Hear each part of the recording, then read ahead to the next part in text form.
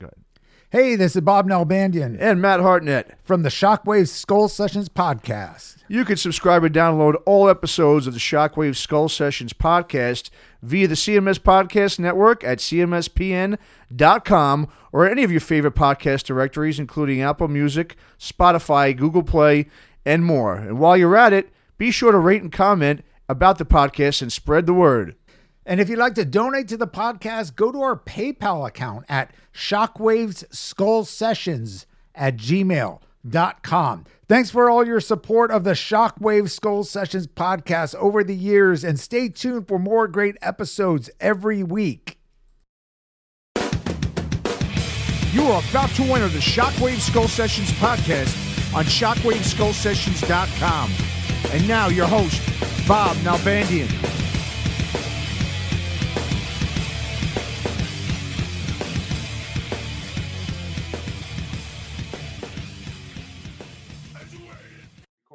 A Shockwave Skull Sessions podcast. We got a very, very special podcast here. We got three people on, as well as me, of course. We got our co-host, Matt Hartnett, and our guest, Mr. Ricky Warwick. What's up, everybody? And we got a fourth person, Mr. Tom Brennan, a fellow Irishman, our lucky leprechaun, Mr. Tom Brennan. How you doing there, Tom? All right, man. Always good. Thanks for having me on. All right.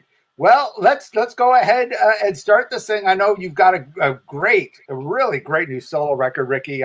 When Life Was Hard and Fast. I believe it was just released worldwide last week, right? No, it comes out February 19th. Oh, okay. I thought it was. So we started a week ago, February 19th. Right, so we still got time. We put the title track of the album was made available last week, When Life Was Hard and Fast, but the album itself comes out February 19th. Oh, perfect. Well, let's start off. I know, I want to get Tom to kind of start off. He obviously is from Ireland, grew up. He's seen you as a solo artist. He's seen you within Lizzy. He's seen you with Black Star Riders. He's seen you with Almighty. Yep. Back there. So, Tom, take it away. It's a great honor for me. And I was actually looking back at all of the dates. I think I've seen you 6 times, twice with the Almighty, once solo. Wow. You did the solo acoustic with Def Leppard, I think, in the Ambassador, the Olympia, one or the other. I can't quite remember. That's right. Yep. They're two venues in Dublin, guys. And then I saw you with Black Star Riders. With Thin Lizzy, supporting Alice Cooper and Def Leppard in the O2 Arena. And I remember walking out of that one. And I actually saw you in New York in Irving. Is it Irving Plaza, Matt? Is that the right one? Irving Plaza, yes. With Europe a couple of years back when you supported. So I've seen you like solo and Black Star Riders, whatever. But great gigs, one and all. I always remember all of the details. But just quickly on the new album, Ricky, I'm blown away by it. It's better than I expected. I don't know how that sounds, but I was just blown away how good it was. And the one thing that I really picked up from listening to a lot this week is the production is just unbelievable. And the drummer, the drum sound on it. I said this to Bob, we had a call this week on it. The drum sound, he sounds like a real metal drummer because he's hitting them hard. I love the feel of the open hi-hat, which is really filling the sound. Yep. It's just an awesome record. How did you choose the musicians, or how does any musician choose for a solo album as opposed to a band?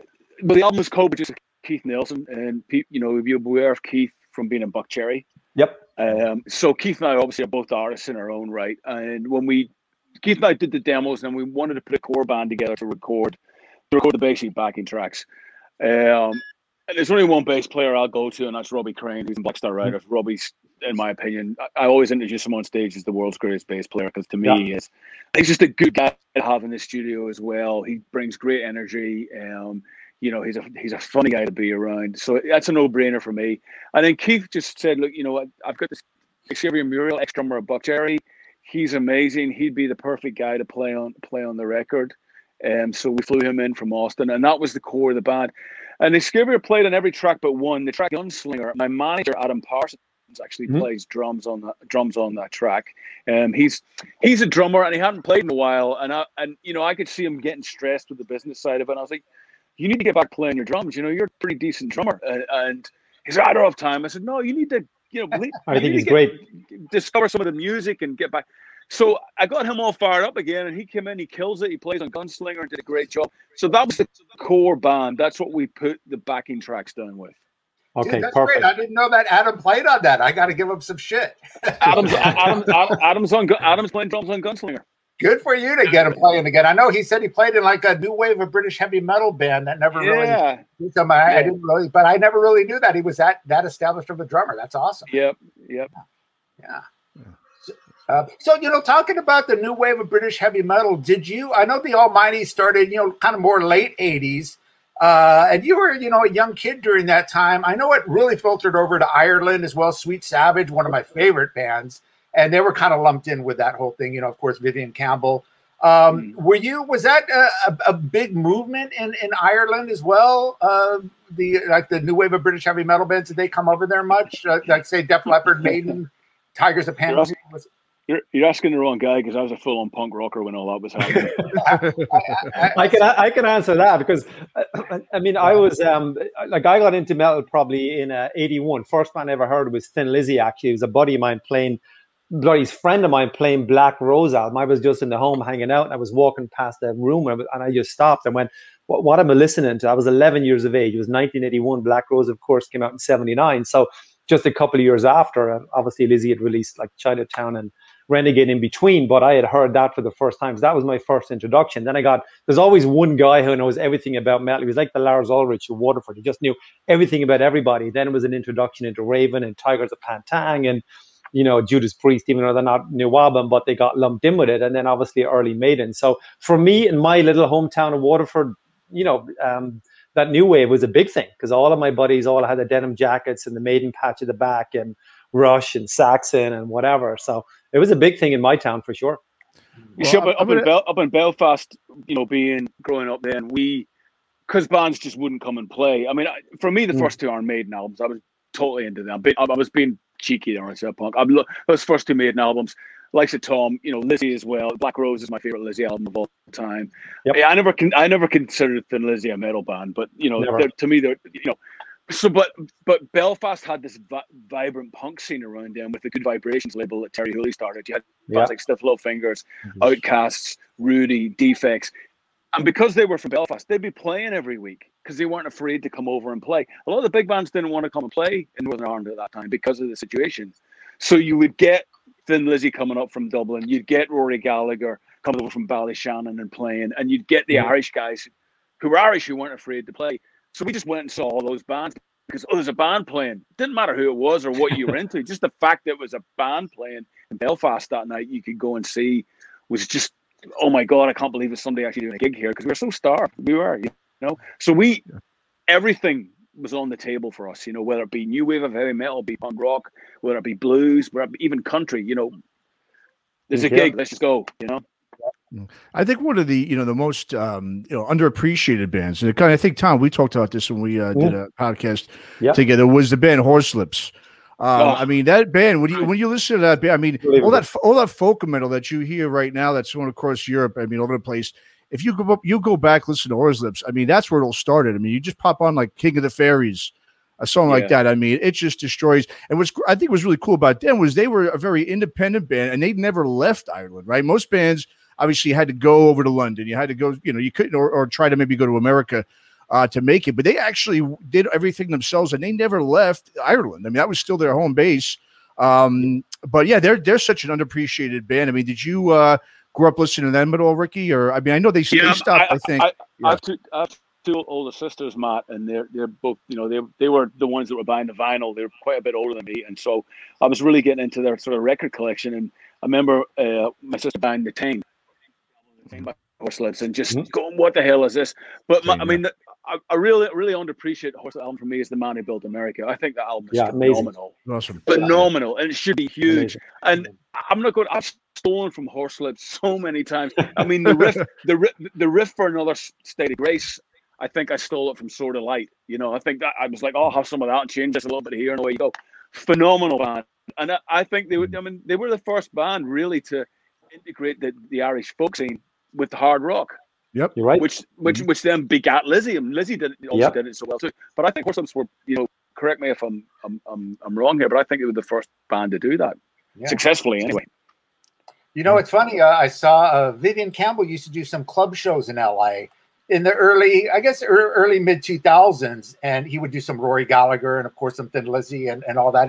Really cool. And he did a few Horslips songs, and that was the first time I think Horslips was ever played, you know, either live or on the radio in America. No one really knew, and I had heard of the band back then and was aware of them, but it was nice to hear. But you know, you talk about your influences and you talk about country. I know you were really into Patsy Cline and Johnny Cash, as well as, you know, the punk side, Stiff Little Fingers, The Clash, and of course Thin Lizzy.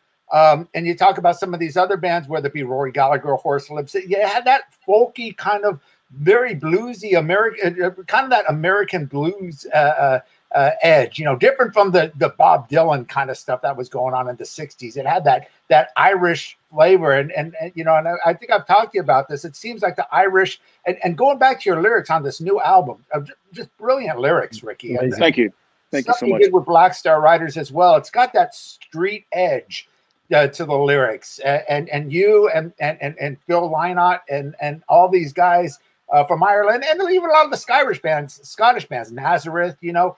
I love that street edge kind of lyrical approach and the you know, musical approach. It reminds me a lot. I could hear a lot of old Motown, because you know the early 70s Motown and 70s soul had that street kind of vibe to it, because you know these people were living on the street, and I think it was kind of a similar thing in Ireland. Was it a lot of your social background and what was going on in Ireland? I think it is, you know, and I think you bring in the Motown obviously with Berry Gordy and the whole label starting up. You know, and that Detroit sound and that feeling of being on the streets and being working class and fighting for everything that good that comes your way. And I think certainly as a kid growing up in Northern Ireland and then moving to Glasgow when I was 14, which is, you know, is a great city but has a lot of rough areas as well. And you know, people don't suffer fools in both those cities, as Tom will sort of testify to. Yeah. And I think you know, people don't let you get too carried away either. They're very good at keeping your feet on the ground. So you've got to really earn everything that you have. And I think there's so many characters as well in those cities, and so many great stories, and so much history, and so much ancient culture, and so much stupidity and bigotry and dumb stuff like that. But that begets great stories, you know, and affects your life for good and for bad. And I just try and write about it honestly. I mean, the stories are all that. Everything I write about is something that's happened, or people that I know, or happened to me, or something that's happened in my family's history. And I just try and write about it as honestly as I can, but try and make it appealing to maybe somebody that's never set foot in Ireland, or never been to Scotland, or you know, never has met the characters. It's making them appeal to somebody that can connect with that on a global stage. You know, that's the tricky bit. Well, Ricky, real quick then, just on the lyrics, because you know, because what your lyrics are doing, not just on the new album, but just generally with Black Star, etc., is you're kind of bringing you on a journey, it's bringing you a story. And Phil did that too. Phil kind of brought you into the story. It's like reading a book. Yeah. It's like you're turning the pages to, okay, where's this going? What's he talking about? So did you ever like study poetry? Did you have an interest in poetry, or is this something that just comes natural to you, pulling from real life experiences and stories, or no, you know, absolutely. I love reading. You know, I'm just always reading and books and why do people say things, and I think it's just having fun with the English language. Why do certain things mean certain things to people? You know, all of that, just devouring it and sort of taking it in. And there was nobody better than it than Phil. Phil had such a poetic way with words and imagery. You know, it was just brilliant. And everybody that I idolize, the likes of Phil, or lyricists that I look up to, would be, you know, Phil, you know, Joe Strummer, even Lemmy, you know, even Ronnie James Dio had a great way with those lyrics that he was writing, you know. That's right. To Dylan, to all those guys are the masters of the art when it comes to poetry. Even Van, you know, some of the sublime lyrics in like Brown Eyed Girl, you know, when he's talking, making out behind the stadium in Belfast, it's just brilliant. Yeah. And I'm like, and I can picture those places in my mind, and I think that's what I want people to do when I'm writing something. You know, some people don't give a toss about the lyrics, and that's fine. That's totally cool. That's all subjective, and that's all part of rock and roll. But a lot of people do, and I know when I hear lyrics that resonate with me, they conjure up images. Yeah, and it's magical, and that's what I love about it, and that's what I'd like to try and do in my own writing. Sure. You know? Yeah. Let's talk about when you moved to Scotland. You said you were 14. Were you looking to form a band, or did you already have the Almighty in mind, or was it Just you needed to go? No, I mean, I didn't want to move. You know, I was very happy in Belfast, even with all the shenanigans going on. I had a really nice little life there, and you know, getting into girls, getting into music, was playing for the local soccer team. You know, I was, and then you know, my dad. One of those things back in, we're moving to Scotland. You don't really get any say in it now. You know, it's like we're moving to Scotland. We're moving next month. Yeah, okay. Why? You know, no, we just are, and that's it. And it's a horrible age to move because you're 14. Yeah. So you're full of that teenage angst and that piss and vinegar, and you know, I just always laugh at my dad. I never had the balls to ask him, and I should have while he was still alive. You know, he's like, well, no, we need to get out of Northern Ireland. You know, it's a height of troubles here, son. You know, there's a lot of religious bigotry. There's a lot of stuff going on. He moves a family to the west of Scotland.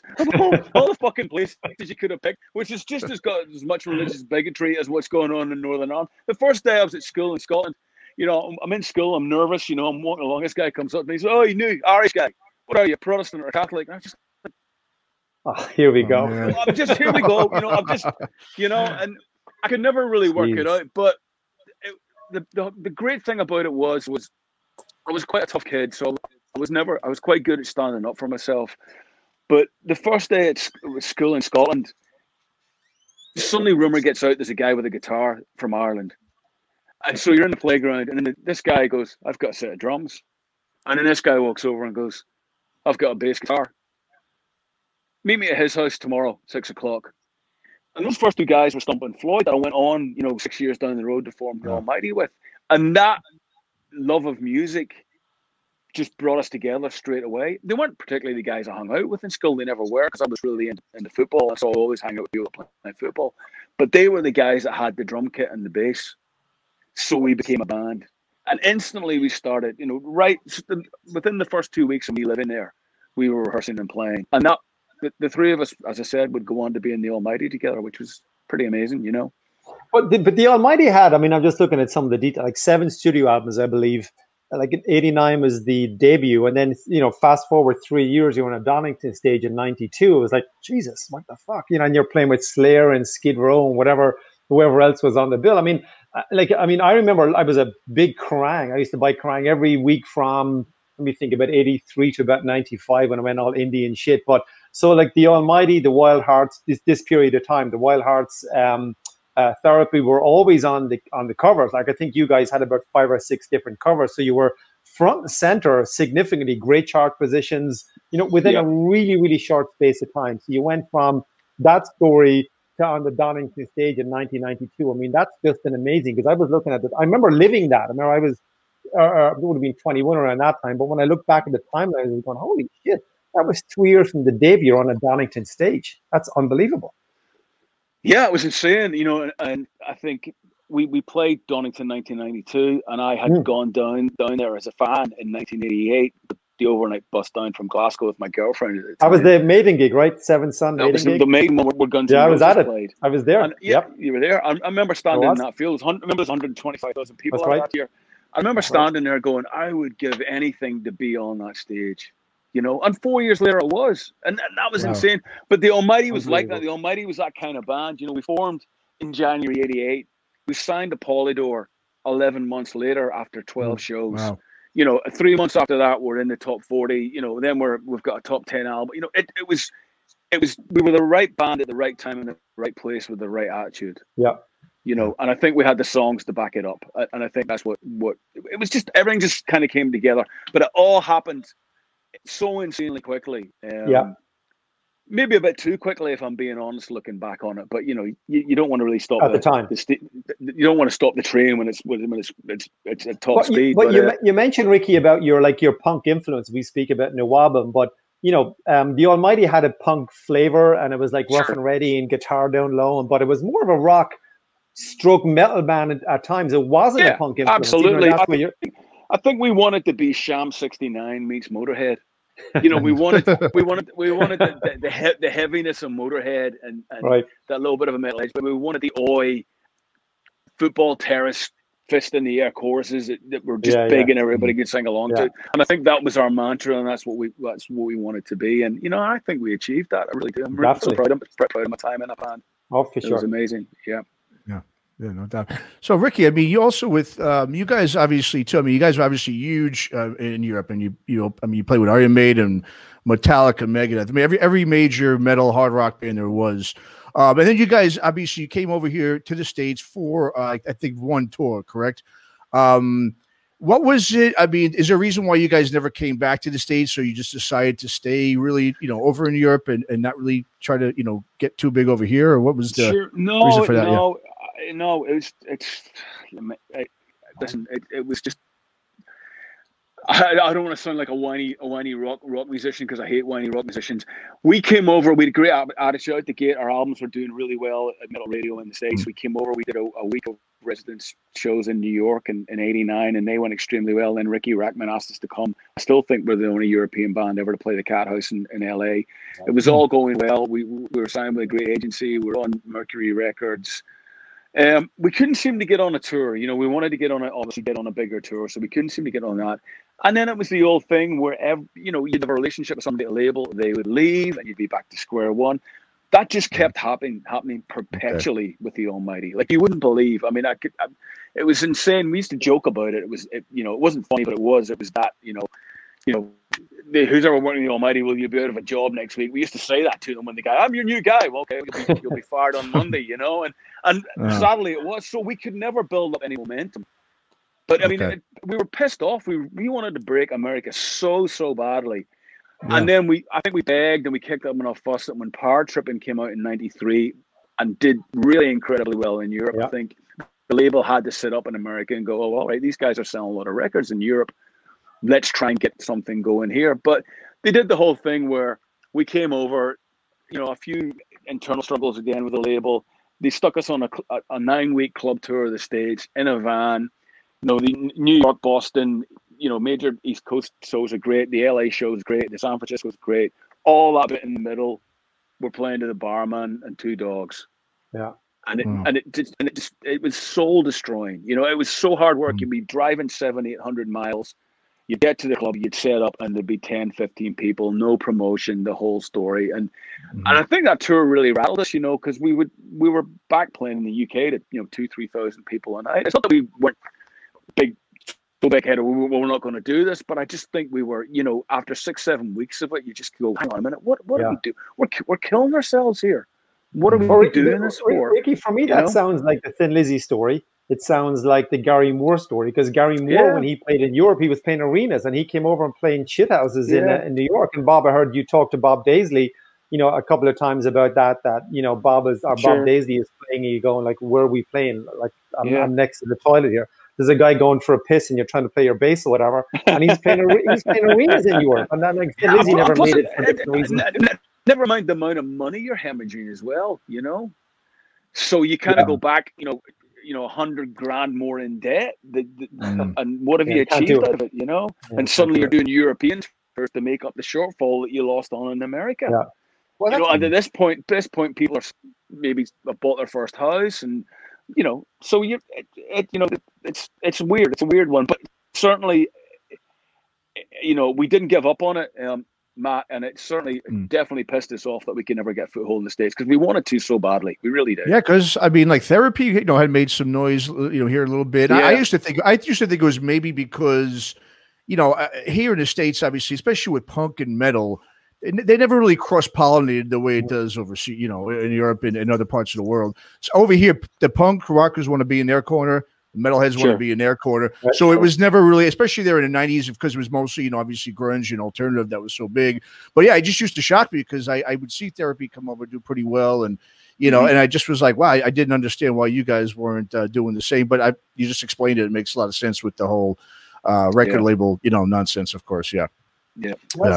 I think I told you, Ricky, I saw you, because, I was well aware of the band here in the States. And I know you were doing really well on college radio. And I was in England in, I think, 92, was it? You played the Town Country House. And I remember, Phil Campbell came out on stage, and I'm going, wow, that's right.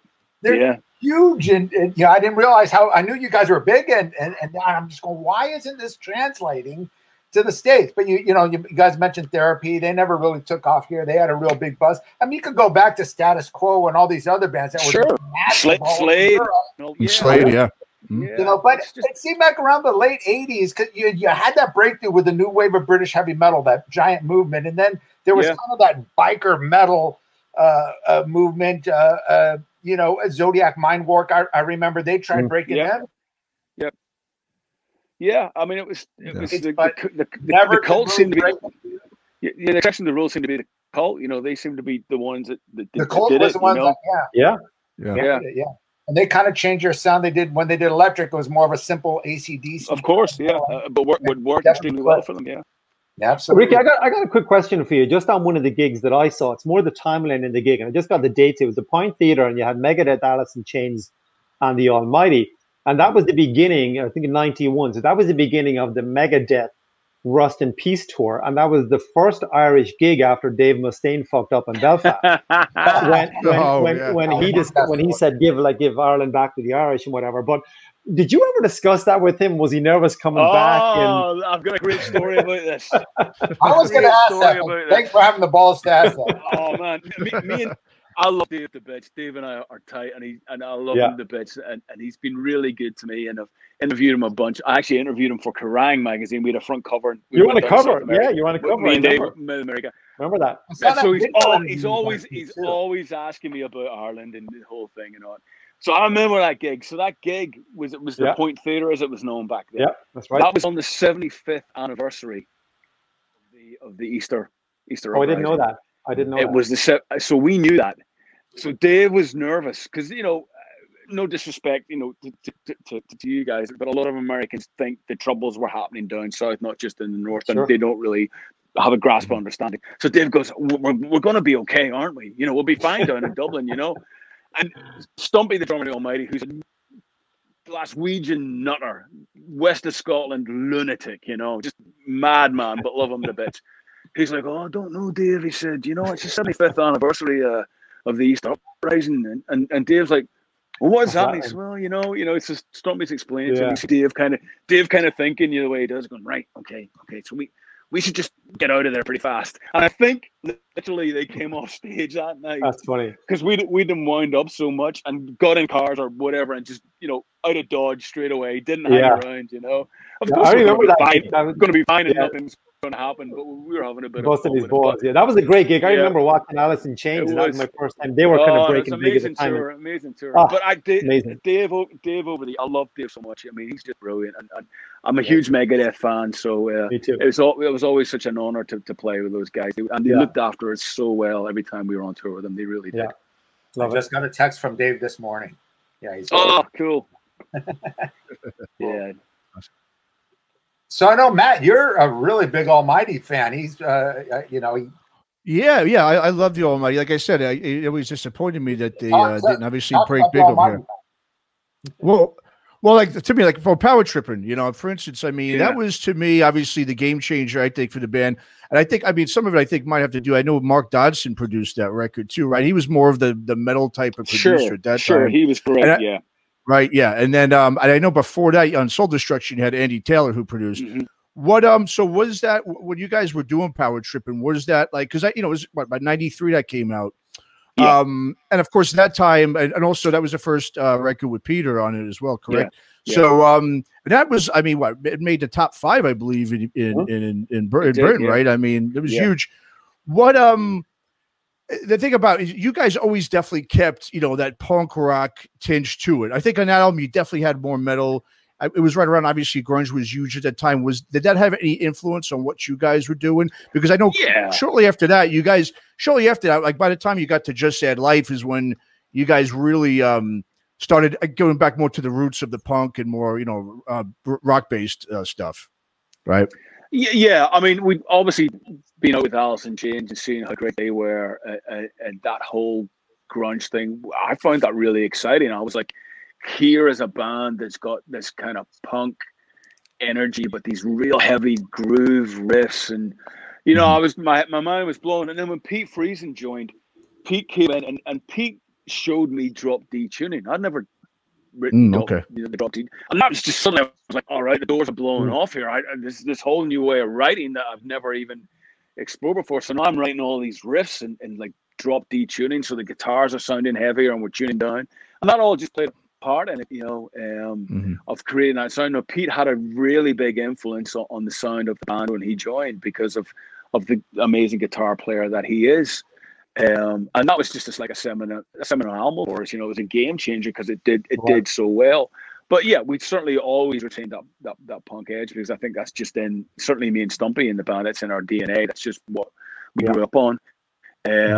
You know, and then we did Crank after that, which to me is my favorite Almighty album as well, which is probably even heavier than Power Tripping. Yeah, and then by the time we got to Just Add Life, I mean, we were just starting to lose our way. I think there's some good songs in Just Add Life, but you know, there was way too much substance abuse. We were fighting. It just wasn't a coherent band anymore. We were listening to a lot of people around us that maybe we shouldn't have been listening to. The whole Britpop thing was happening, and we should have stuck to our guns, you know, and we didn't. And you know, I'll take the blame for that as much as everybody else that was involved, you know, and that really was the beginning of the end, I think, for the band. We should just say who we were. We should just be in the Almighty and just, you know, and we were listening to people we shouldn't have been. And the cover on Just Add Life is just completely messed up. So when I looked at that again after, like, kind of, oh my God, what were they thinking? Because that cover is just all over the place. It's like a psychedelic issue. But quickly on Power Trip, and Blaze Bailey is on that, right? Did he do a backing track on something? How did that come about? Because that is so odd. That's so left field. He sang backing vocals on Jesus Loves You, But I Don't. Yeah. We done a lot of tours with Blaze's band Low Spain, early days. Them in Dublin too. So we knew him. But he just turned up in the studio one day. Like, we didn't invite him. Blaze just showed up one day and walked in and went, I'm here. And we're kind of like, okay. Who invite, you know? So I was like, and of course, you know, we love Blaze, so we're like, yeah, you're here, have a beer, and you may as well come in, sing on a track. But I don't think anybody actually went, would you like to come down and sing on a track, Blaze? But Blaze, you know, Blaze is full of life, and you know, Blaze doesn't need an invitation. And he just turned up one day, and he was in the studio, and we put him to work, and he was great. Yeah, good. Yeah. I was going to say the cover of Just That Life, Tom, that's actually Storm Thurgeson that designed that cover. I didn't know that. It's just when I looked at it, it's just like you don't know what you're looking at because you're trying to take it in. He did the video for. You ever seen the video for Do You Understand with the Geese? Right. Oh, wow. Yeah. He did that as well. And me and Stumpy turned up that morning, and we'd been out drinking all night. We knew the band was splitting up, and it was the last video we did. And somebody had given us an ecstasy tablet. So in the morning, this is 10 o'clock in the morning, we dropped these ecstasy tablets, and we're coming up, and all these geese are just walking about in this warehouse. And Storm was very English and over the top. and I kind of looked at Stumpy and I went, is this actually happening? Or, you know, what the he was like, I have no idea. He went, just go with it, Ricky, just go with it. And the geese are like, you know, weirdest day of my life. Yeah. Storm, obviously, with Hypnosis. His album covers are just brilliant. I would assume he's very into psychedelic drugs. Totally. I mean, it kind of all made sense, and then when it wore off, it didn't. Yeah. Oh yeah. I was going to ask you guys. I mean, you guys could both, I guess, talk about this. I mean, how influential? You know, obviously here in the States in the '90s. I mean, MTV. If you were going to be obviously a band that was going to make it, it was all about MTV. If you didn't get on MTV, I mean, it just you're only going to get so far. Was that similar type of thing over in the UK as well with MTV? Was it that influential? Not as much. Not as much. Okay. Not sort of out of the gate. Maybe a little bit later on down the road in sort of early 90s. But I think MTV started about 88, 89 in Europe, and it was still the whole satellite TV thing was still quite primitive back then. Okay. So it didn't, but I mean, MTV Europe had its own Headbangers Ball as well, which obviously was started to get very popular throughout Europe, and I think that certainly helped a lot of the hard rock metal bands get exposure over there and stuff like that. But in regards of, you know, if you got on Beavis and Butthead, you'd be in a Billboard Top 100 next week. The way it was in the States, that was never the case with like MTV Europe. Okay. You know? Okay. You know, you mentioned Andy Taylor. I know you guys obviously were very close. He plays on your new record. Let's go back to your new record. You got Joe Elliott guesting on it again. And I was going to ask you, how does this, because it is very, I mean, you've got a similar style and you know, lyrical approach that you have. And you know, I've said before, it's like you've channeled the soul and the spirit of Phil Lynott. I mean, you really have. And in your solo stuff and with Black Star Riders, how do you separate the Black Star Riders music from your and lyrics from your solo material? I think I just follow my gut, Bob. There's a gut instinct there that I think I know that something is going to work with the boys in BSR. I think when I'm writing it, I kind of go, okay, this has got a BSR vibe to it.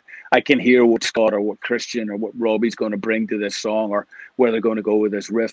And I'll tend not to finish it. I'll not go too far down the road with it, because I know I'll want to take it to the guys to work on. You know, the solo stuff, you can be a complete narcissist. You can be as selfish as you want. You can do what the hell you want. And I think that's the beauty of doing the solo stuff, is that Black Star Riders, we have a sound that people know and love, and we're very proud of that. But that certainly does keep us within a certain confinement. And it's a great confinement to be in, don't get me wrong, but it's certainly there's certain things that I know that we just couldn't get away with in Black Star Riders. But in saying that, I have been on the tour bus a couple of times, and I've played Scott Gorham a couple of the solo songs, and he look at me and he does this thing with a raised eyebrow where they go, "Really?" And I go, "Yeah."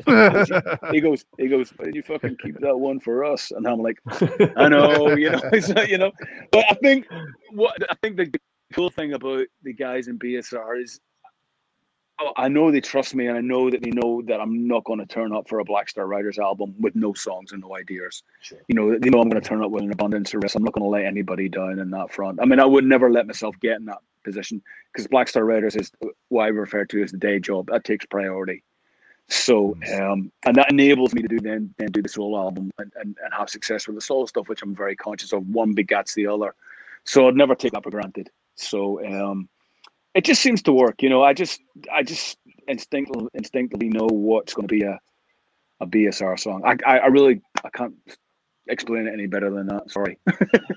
Just on the new one again, Ricky, is that my personal favorite song? So just is the one you recorded with your daughter, which I'm just looking at the words here. That is amazing. That track is just absolutely. I can't describe how much I love it.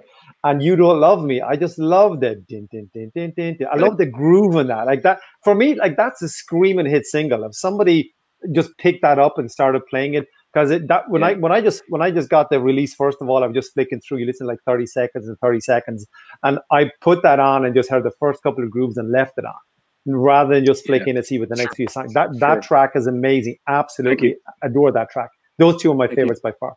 Thank you. Yeah, I mean, the simplest songs are always the hardest to write. It's the old cliche, and that's true. And I wrote the riff, and Keith Nelson came up with the chord structure for the chorus, the real cool descending chorus. It's all got that Motowny backbeat going on. Yeah, love it. And the lyric, "You Don't Love Me" was the first thing I sang. You know, you're playing along, you just sing what comes into your head just to get the melody on. And I remember going, "Oh, all right, that's not very good. I'll come up with something better than that." You know, "You Don't Love Me." That's, you know.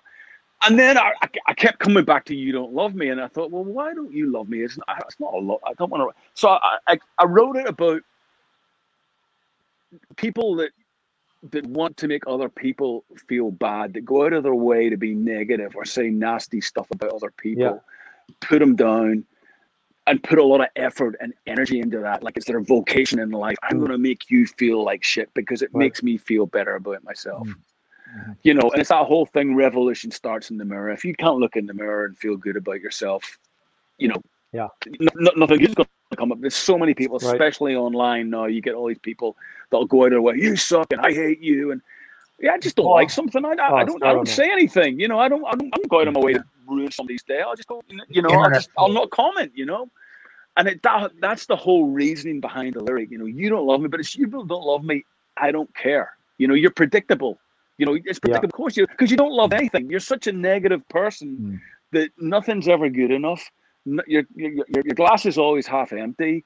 You know, no matter what happens, no appreciation, nothing. Nothing. For your life, for being alive, for we've all met people like that. Sure, I'm right. And I'm, you know, so I used to kind of let it get to me, you know, and I'd be like, fucking, you know, but now I'm just like, yeah, really. I mean, really, I'm sorry you feel that bad. You know, good luck. Have a nice life. Well, Ricky, when you write a song, I mean, the first song, I'm just looking here, the Fighting Heart. When you write the first song for an album, does that set the tone for what the album is going to sound like? And like you write the first song, you complete it, or then do you think, okay, I've got to fit within this groove, or do you write something else and go, okay, that's a good song, but it's nowhere near what I originally thought it was going to be? Yeah, what sets the tone for what an album sounds like? Not really. I mean, Fighting Heart was the first song we did write for the album, funnily enough. And I made it sort of clear to Keith that I wanted to write just a really in-your-face, straight-ahead rock and roll album, you know, and in the same vein of like a Tom Petty, Heartbreakers, Johnny Thunders, but with big guitars, and you can hear that. And Keith bought into that straight away. But I just think I know. I don't really analyze anything anymore, Tom. I just think I'm at an age now, like I'm 54 years old, where I think I know what I'm about and what I am and what I've got, and I trust my own gut and I trust my own instincts, and I have confidence in myself, complete confidence in myself now that I maybe didn't have even 10, 15 years ago. You know, and now it's not that I don't care. It's just like this is what you see is what you get. What you hear is what I sound like, and that's it. You know, if you like it, great. If you don't, great. You know. Was it Jay Rustin that produced this album, this new solo record? Or no, it was Keith Nelson. Myself and Keith. Tom said, brilliant job, great job. Brilliant production, love it. Thank you. Yeah, appreciate that, guys. Absolutely. Just a quick one. I mean, we're kind of jumping segments on the Black Star Writers. I gotta touch on that, right? Like, did you get like the call to be a member of Thin Lizzy? I know we're going to jump on a Black Star. Is that how it happened? Like, the Scott Gorham go, hey, this is Scott from Thin Lizzy, I'm doing this. Did you get a call to do that? Yeah, that's exactly how it happened. But I knew Scott. Oh, jeez. Scott and I were friends, and we've been friends for a long time. Scott's wife and my ex-wife used to work together at MTV. Okay. So I met Scott way back in like 1988, 89, and obviously being the Lizzy note, I'm like, we're not worthy. And he's like, I remember your ex-wife on TV. I remember doing the Headbangers Ball. I remember. That's right. So I remember. I'd known Scott a long time, and then Scott ends up playing on my first solo record, Tattoos and Alibis, that I did with Joe. So when the phone went, I thought he was just calling me up to how's it going? How are you? How's the family? We haven't talked in a while. You know, how's things? Blah blah blah. Which you know, he would happen every 6 months. You know. And he just literally said, putting the band back together and I want you to sing. And I was like, what now? But I was like, I'm in. Yes. You know, straight away before he even got the words out of his mouth, you know, and then had the conversation with him about what he wanted to do and what he wanted to achieve with the band.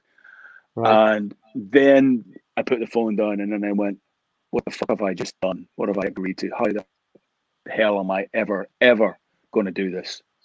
You know, and that's when all the craziness kicked in and the whole thing. And I phoned up 2 people that were very close to me, and one of them had said, "Don't do it." I wouldn't have done it. First one was my wife. And the second one was a friend of mine called Del James. Del works a lot with Guns N' Roses. And Bob, you know Del. Del's a Lizzy aficionado nut, and they both said, "You absolutely have to do this." And they both said to me as well, which was really cool. They both said, "Look, you know, if it doesn't feel right at any point, just stop doing it.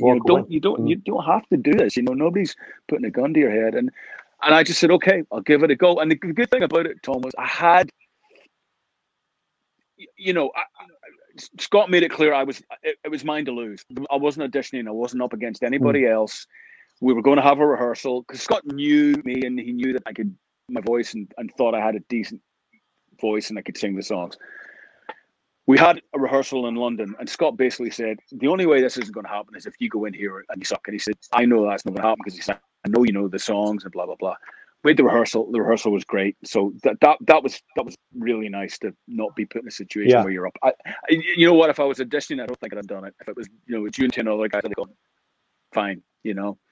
Because I was blessed that I saw that version of Thin Lizzy, like with you know, with Marco and you know, the kind of the early, you know, the original lineup, I guess, of Lizzy, Part 2 or Lizzy Part 10, I guess, at that stage. But I know that when I saw it in the Dublin gig, I remember like with the and I was watching it. I remember watching Brian Downey do a drum solo, which I'm guessing was Inshallah, because that's what the song is. Would have been, and I remember I'm just saying, right, I'm now going to die a happy man. I've just watched it because Lizzy were just before my time, because I'm, you know, I was 13 when they were done, so I never got to see Lizzy or even see Phil solo. So for me, just to watch it, and I was up in the gods looking down, watching a Brian Downey drum solo. I said, that's it. If I die right now, I'm going to die a happy man. I remember just loving the gig. But one really quick thing, and the guys can jump back in because I know, Bob, I'm hogging the interview because I got so much to ask Ricky. But you said that was your first gig in the first Thin Lizzy gig in the Olympia. Is that right? No, it was not Aberdeen. Aberdeen in Scotland was the first show. Okay. But some of the early shows, and you said that Philomena, Phil's mom, was in the audience. And I listened to that. But you also said very quickly in an interview, if I can remember, that Larry Mullen from U2 is in the audience. How is he there? I'm intrigued by that. No pressure, right? Well, we played the Olympia in Dublin. It was towards the end of the first tour. It might have actually been the final show of that first Okay, run. maybe that's what I'm thinking, right? And Philomena came down, and Larry came down because Larry idolized Brian. You know? Ah, I didn't know that. Larry's favorite drummer of all time is Brian Downey. Wow. You know, and to see Larry Mullen be like a little kid around Brian Downey was amazing. You know, it was just brilliant. You know, Brian is so revered and rightly so in Ireland because nobody plays drums like Brian Downey. Nobody has a feel like Brian Downey. Nobody. It's so unique. I've played with a lot of great drummers, and they're all amazing. Nobody has the feel that Brian Downey has. Yep.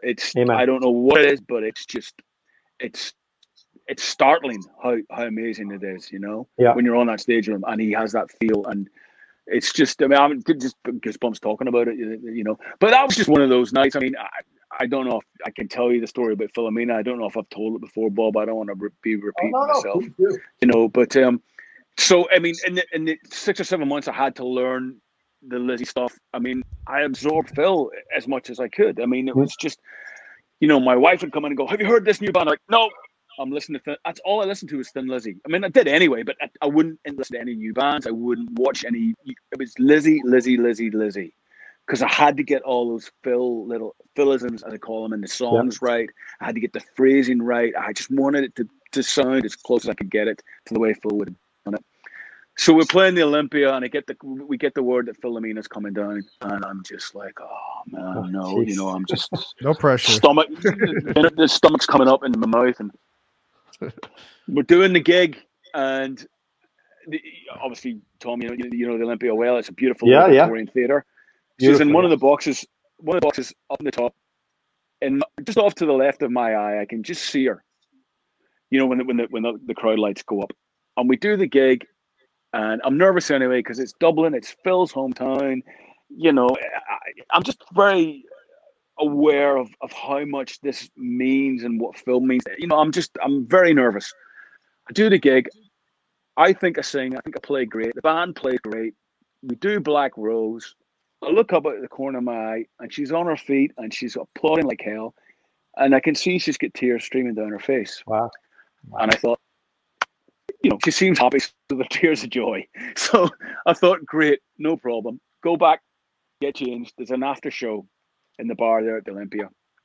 And I walk in, and my wife Tina's over with me, and I walk in, and she's sitting there holding court, and she sees me straight away, and she just stands up and goes like that.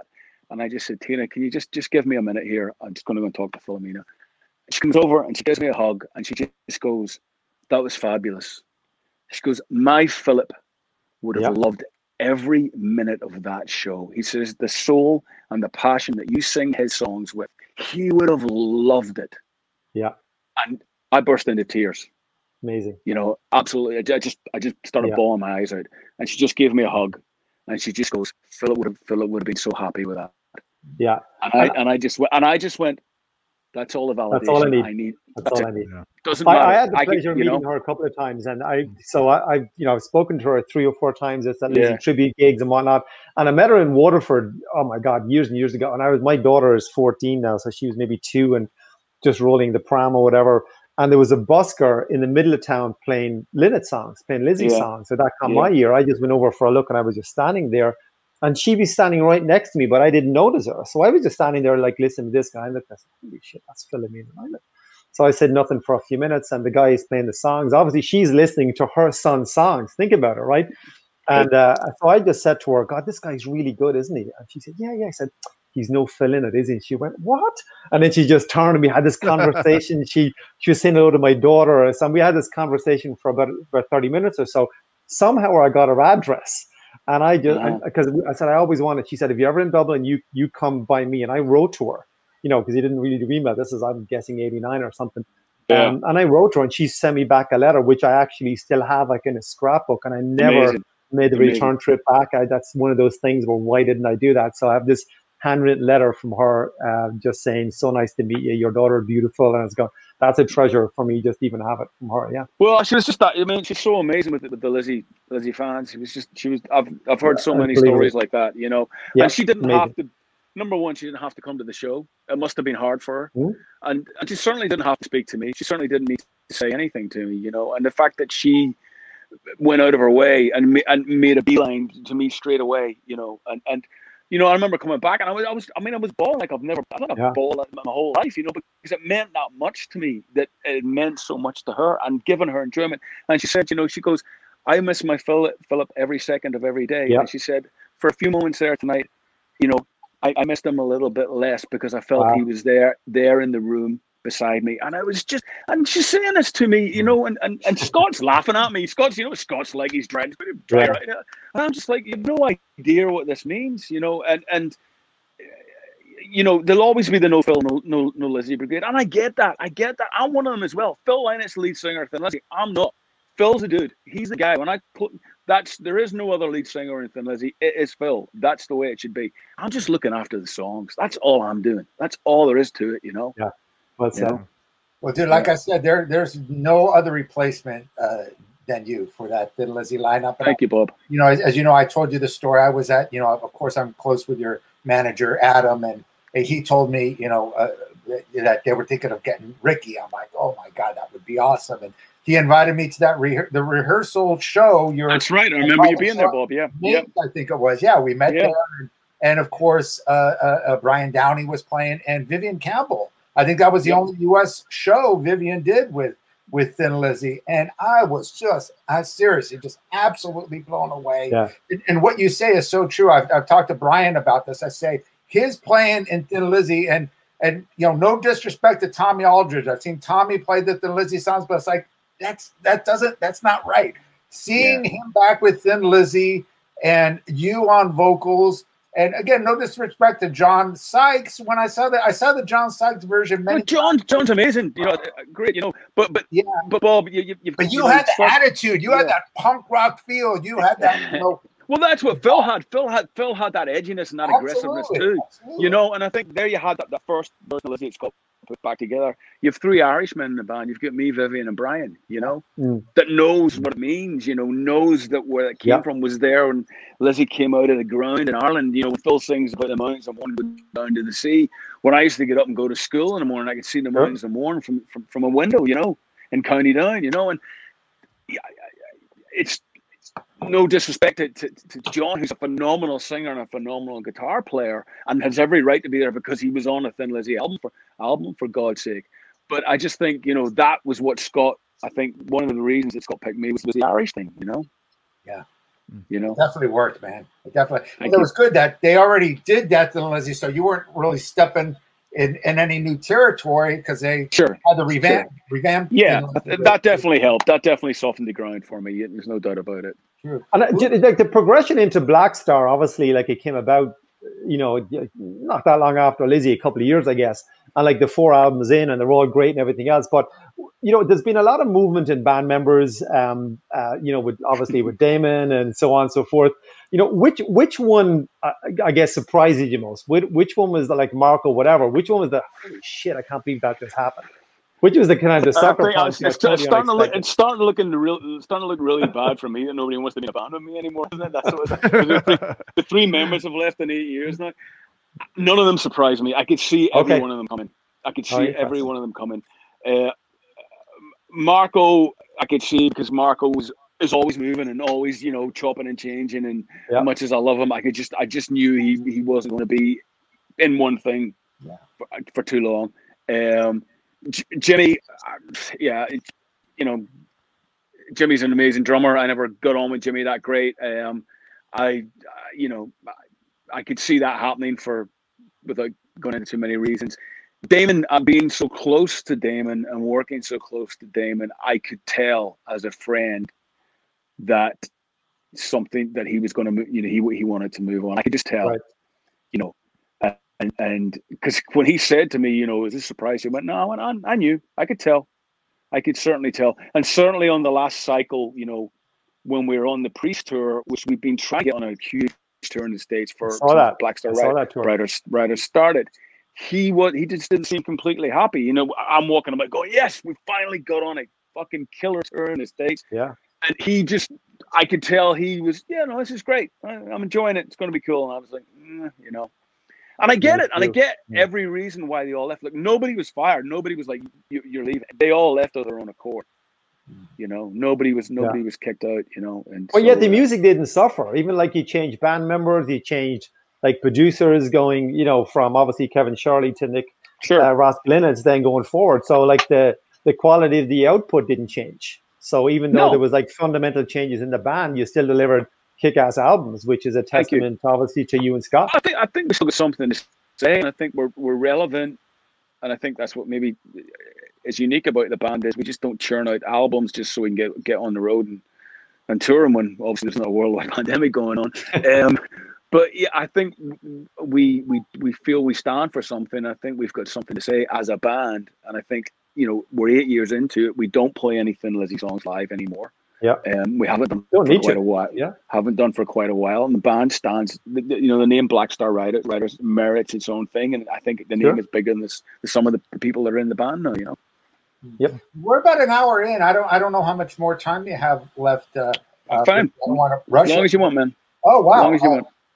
Yeah, I definitely want to, talk about before you close. You could talk about a little bit more about the solo record. But was there something else you want to talk about there, Matt? Before we? No, I was just going to ask about this. You know, in terms of now, I mean, like, just brought up the pandemic, and so what? I mean, now with the solo record, are you going to do anything to sort of promote that in terms of? Are you interested in doing any of that live stream stuff or any of that stuff online? I mean, because obviously right now your hands are tied. There's not, nothing else you can do until Yeah. I have been. I started doing the first live stream I did back in May last year. Okay. And it was completely, alien to me. I'd never even conceived of doing anything like that before. But I saw that people were doing. I waited, a month or two, and then I sort of looked around and found a platform I thought would work well for me. And that platform was Stage It. And I use Stage It. And what I like about Stage It is you sell tickets for the show. You do online flyers, so it's just like doing a real show. Okay. For all intents and purposes, but you're not playing it. Sure. You're obviously not playing live. And that appealed to me, and I've been using that platform ever since. And I've been doing about one a month. I'm keeping the ticket price as low as I possibly can. It's like $5 to buy a ticket. I've tried to change the set list every month. I'm just very aware that everybody's hurting. But which is why I've not been doing one every week or something like that. But it's been amazing for me because it's given me something to work towards every month, rehearse, learn new songs, maybe play some songs I have never played before, and I get excited about it. It's never going to be the same as obviously playing live, but it's certainly kept me going the last year for sure. Okay. I know next month you got the St. Patrick's Day shenanigans coming up. So what can we expect from that one? Well, somebody was joking me, you should do a shot after every song. I'm not sure if that's a good thing. Might get about 6 songs in and the gig would be over. I'm just good. We're going to do one on Saturday the 13th, just prior to St. Patrick's Day. And, it's songs with an Irish connection. So obviously a few songs from me, and there'll be a Lizzy song in there. And great. Watch that. Be a couple of covers, other covers in there as well. So how do like the fans watching this and me, how do we sign up for that? What's the process to do so? You go to stageit.com and log in there. You can just stageit.com, Ricky Warwick, log in there. You can buy a ticket online. And that gives you your virtual ticket, day of the show. Click on your link and you're in. And that's it. Shows are about an hour long. And you can interact with me during the show. You can type, there's a little sidebar. You can type in comments and all that kind of stuff. And I'll do that.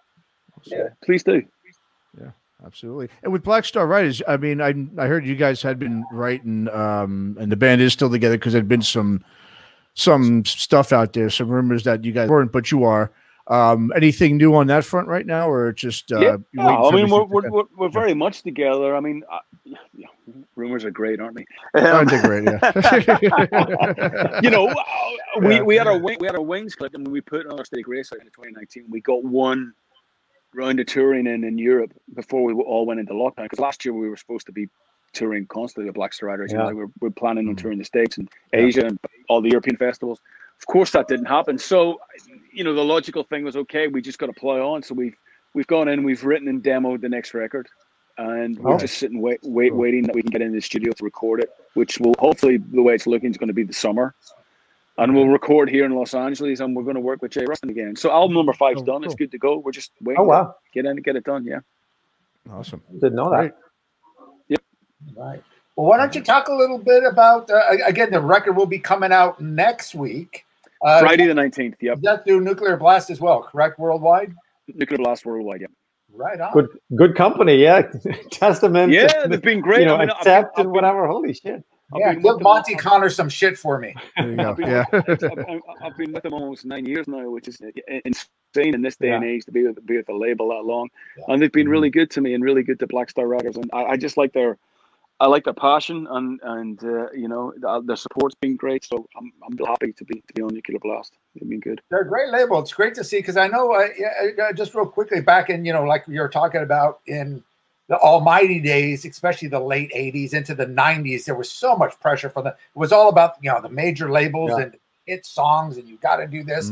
Try this. Let's get you with this songwriter. Let's get you with this producer. It must be great as a solo artist and with Black Star Riders to have that freedom. It's almost like going back to the 70s. Now the independent labels, whether it be Nuclear Blast or Metal Blade, and they seem to be just on an equal playing field as the majors. Yeah. You don't have that power anymore. You don't have the power of MTV and all that. Don't need them. Yeah. Which in a way is great. I mean, there's so much about the music industry that sucks now, but that part is kind of put you on a playing field where you could just write however. There's not that pressure. You could do what you want. Do you kind of feel that way a lot? Absolutely. Yeah. I mean, there's never been any pressure from Nuclear Blast whatsoever. Monty Connor's been great to us. I mean, we've always delivered on time as well. He knows we're going to deliver good, solid music, and Monty just lets us get on with it, and I love him for that, and he knows that when the stuff to play him, I'll send it to him, and I'll value his input, and value his ideas. I won't always agree with him, but I'll still take him on board.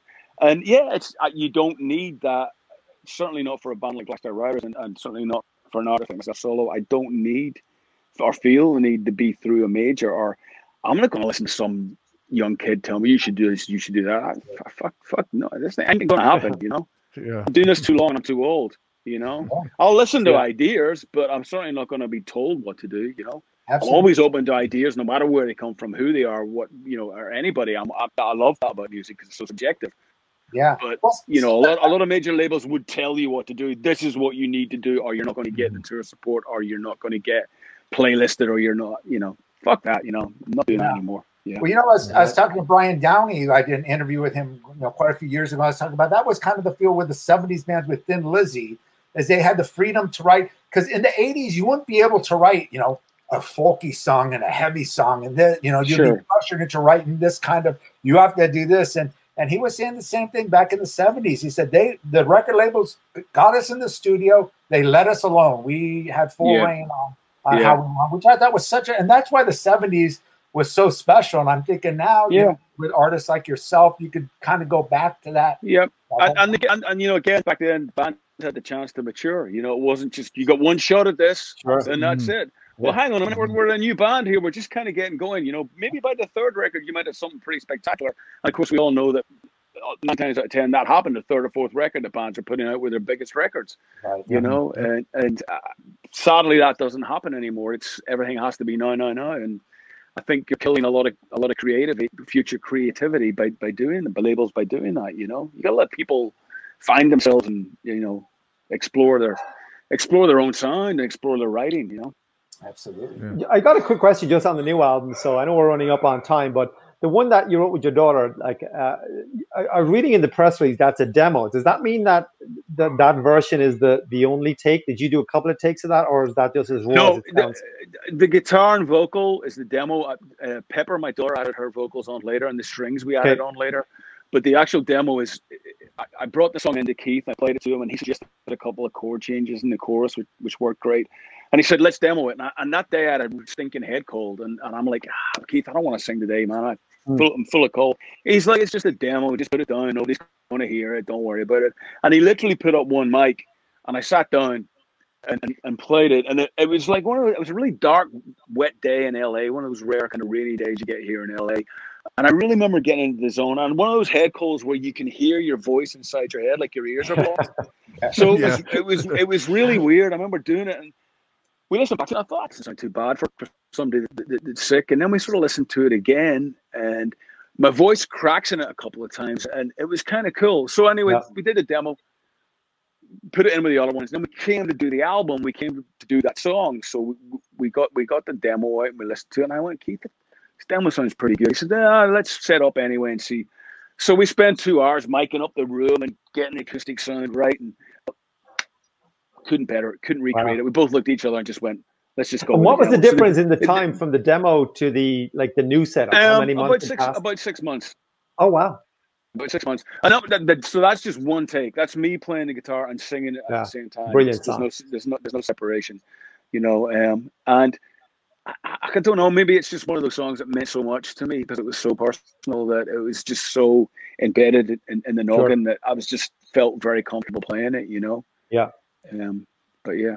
Of course, I just think she doesn't want anything to do it. She's 13 and she's like, oh God, what are you saying about me? It's so embarrassing. It's so embarrassing, really. I got 3 teenagers. Can you not go back and I take get my it. voice off that? You know. Yeah, I get it. I just think it's a beautiful song. I love it. Thank you. It's one of those songs that I'm kind of humming, walking around. Just one real quick question. You mentioned on Don't Corner a Rat, and I read something that it was a discussion with the Marine. And I was listening to the lyrics today, and you've kind of got an echo or like an effect on the voice, and I was trying to pick it out. What's that about? Because that's quite intriguing.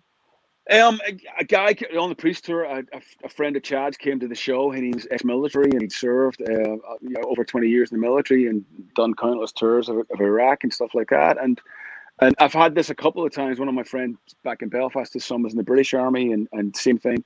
And these guys struggle when they come home. They struggle with post-traumatic stress syndrome, and the help is not there for them, and they struggle just adapting back to some kind of normality, and it's almost like they're forgotten about it. And they give their all for our freedom, and they don't get it in return from the countries that they serve. And I just wanted to highlight that, and his story was very much of that, and it was quite an emotional night talking to him. But he was very resilient. You know, he was like, you know, you back me in a corner, I'll get through this, I'll figure it out. Yeah. And I just said, well, you shouldn't have to. There should be help. There should be playing networks for you that you don't feel that you're on your own, you know? And, you know, it just struck a chord with me, you know, and I just kind of wrote the lyrics sort of the next day after talking. Good song. It's very aggressive. I love that kind of the constant beat. It's a good track. Thank you. Thanks. Well, Matt, what do you think here? Anything I'm else good. This or before we close here? I'm good. We can hang it all day here. I know you probably have. I'm having a good time, guys. It's been fun. I'm really enjoying myself. Oh, good. All right. Well, then I will ask you one more question. I want to circle back a little, Ricky, back to when you did Circus Diablo back in mid 2000s. There. I mean, that was such a so that was interesting because you went from the Almighty, you started doing your solo stuff. When that came up, Circus Diablo, I mean, was it to the point where, because I remember reading something that you at one point thought about just quitting music in general. You would kind of, I guess, after the late experience with Almighty, with I guess all the labels and stuff, you would kind of burnt out or kind of soured on a lot of things. So was the Circus Diablo when you did that? Because that was, I thought that was a really solid record you did with Billy from the Cult there and Matt Surum, and were you, I guess, at that point satisfied with the solo stuff, or you wanted to kind of get back into being more into a band, sort of setting at that point? Or was just an opportunity that kind of came up and you took it? No, it was a total accident. I mean, I'd just done the Def Leppard tour. Solo stuff was going well. I was still very much involved in making solo records. I just moved to LA. It was 2005, and I literally just got off the boat, as it were, for want of a better expression. And I'd known both Billy Morrison and Billy Duffy for a long time, from when they were both living in London, and they were friends. And so I was like, I'm here, you know, I don't really know anybody but you guys. And so we met for a coffee, and you know, Billy Morrison suggested we just go back to his place and jam. You know, he had a little studio set up, and so the three of us are, you know, me, Billy Morrison, Billy Duffy, are just sitting there, and we start jamming. Next thing I know, there's a couple of songs written, and next thing I know, you know, Matt Storm's like, "Hey, come and record in my studio." And next thing is a deal on the table from Koch. And next thing is some shows on Ozfest, and then something has to go. He's in Fuel. I've got the solo thing that I'm doing. You know, this is all going a bit too fast. And that album's great. I love it. You know, great. Yeah, I love those guys. And I love working with Billy Morrison. They're still dear friends to me. But it sort of took off before anybody was like, oh, well, hang on, this is just something we're going to do on the side. You know, suddenly people wanted it to become more than that. And, you know, Billy's got the Cult and Brett Scallions has got the Fuel and Matt, obviously Velvet Revolver and stuff. So that it just wasn't ever going to happen because of that, you know. And I think that somebody had to go, hang on a minute, guys, you know, this is fun, but we all got day jobs, you know. Yeah, that was a great record, though. It really was. Yeah, it was good. Fantastic. I know you moved around a lot, Ricky. Obviously, like, you know, Belfast and Scotland. When you moved to Dublin, and was Joe Elliott involved in that move? Was the conversation? Was it anything to do with him because you knew him as like a bass? No, it was more. It was Andy Cairns from Therapy. It was Andy talking me into moving because I was at loose end living in London. He says, "Why don't you just come back to Dublin?" You know, he says, "You know me," and I knew a couple of other guys there. And I just wanted to get out of London. And Andy said, just come. Well, let's find you a place in Dublin. And so really, Andy was instrumental in helping me move over. And then I met Joe pretty much within the first couple of months that I was there. And okay. Interesting. And do you think it's still in you're LA based right now? Do you think? Yeah, I'm here 16 years now, and you know, I'm very settled here. I don't know if we'll stay forever. I mean, we've talked about moving back to County Down at some point, you know. I've got Pepper still. I'd like to get Pepper through high school and see what she's the last sibling, sort of to get through and get sorted out. So we'll see what she wants to do, and then maybe we'll look about maybe moving somewhere else. We've talked about maybe moving up to the Joshua Tree, the desert, or somewhere. But I think at some point we'll get out of LA. You know, not that I don't like living in LA because I do, but you know, I'll say all the guys in your solo band, as well as Black Star Riders, now are all live here in the States, huh? I know Scott's over there, but he's kind of just writing. But after 40 years in England, Scott still sounds like he came straight out of Glendale. So I know. You know, there's no difference. Yeah. Well, Robbie's away, right? Yeah, exactly. Robbie's here in LA. Chad's up in Pennsylvania. Christian's up in Oregon. You know, so yeah. Right on. Striking distance, yeah. Well, hopefully things will open up soon. You guys will be able to tour here in the States. It'll be so great to see you live again, Ricky. You know, thank you. We saw you with you know, Black Star Riders on the Priest tour, and I, you know, caught you know, the Thin Lizzy shows, that great Thin Lizzy show you did at the Coach House too, where you did a full set. That was fantastic. Remember that? Yep. Thank you. So many great you know, great shows that Thank you. You know, any chance you might have I know you've reunited with the Almighty so many times. Any chance there might be? Nope, that's all done. I don't think so. I don't think so, man. And, you know, the legacy of the band is great, and I think the legacy is bigger maybe than the band ever was. And I get asked about it every day, Bob, and I'm so proud of it, and I'm so proud that it still means so much to so many people. And I think to go back and try and recreate it terrifies me that we would tarnish it, and because we're not the same people, you know, we're not angry young men anymore, you know, and we're angry in different ways now, and nobody's hurting. It's like if one of the guys needed the money or there's some way we could help, of course we would. Of course you would. You'd help our brother out, but everybody's happy, and everybody's happy with the memories, and everybody's happy with the music that we made, and let's just maybe leave it at that. But I'll never say never to anything. I think that's the best way to do it, because you would. But I think that most bands could potentially tarnish the legacy, which is really intact and it's solid and it's still there. Like here we are today in 2021 talking about it. So that just shows you. Yeah. I remember looking at an interview with Robert Plant years and years ago, and he gets asked every interview about Zeppelin, and he said, this was probably 10, 15 years ago. I don't recall. And he said, how can I compete with a 25-year-old me? And I think that was the best answer he could ever give. He couldn't do it. It's a great answer. I mean, just thinking about singing some of those Almighty songs gives me a headache.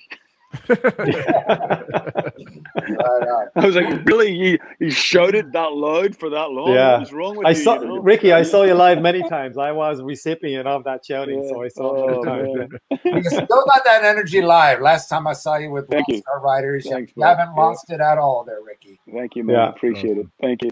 All right. Well, in closing, you want to? I know are you pretty active on social media? Is there? Yeah, I am. I'm on all the usual suspect sites: Instagram, Twitter, Facebook. There, and I will reply and interact as much as I possibly can. So yeah. Awesome. Well, there you go. Anything else there, Matt, before we close this off? No, we're good to go. Just I really appreciate you taking the time, Ricky. It's great talking to you again. And can't wait to see you live. And we'll check out definitely check out that St. Patrick's Day thing that's coming up for sure. Please do. Yeah. Saturday, March the 13th, which is obviously not St. Patrick's Day, but it's close enough. Yeah. Thank you for joining us, Tom, as well, and bringing in your Irish insight here. It was really cool.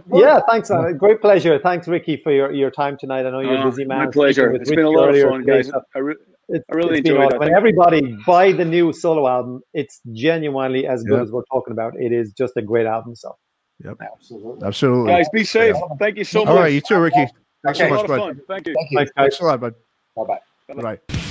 Thank you for listening to the Shockwave Skull Sessions podcast. Subscribe and listen to all episodes by going to our pages on iTunes, Spreaker, YouTube, Spotify, and more. You can listen to all other episodes and access up-to-date information and news on the Shockwave Skull Sessions podcast by going to our website at www.shockwaveskullsessions.com. Email all comments, questions, and suggestions to shockwaveskullsessions@gmail.com.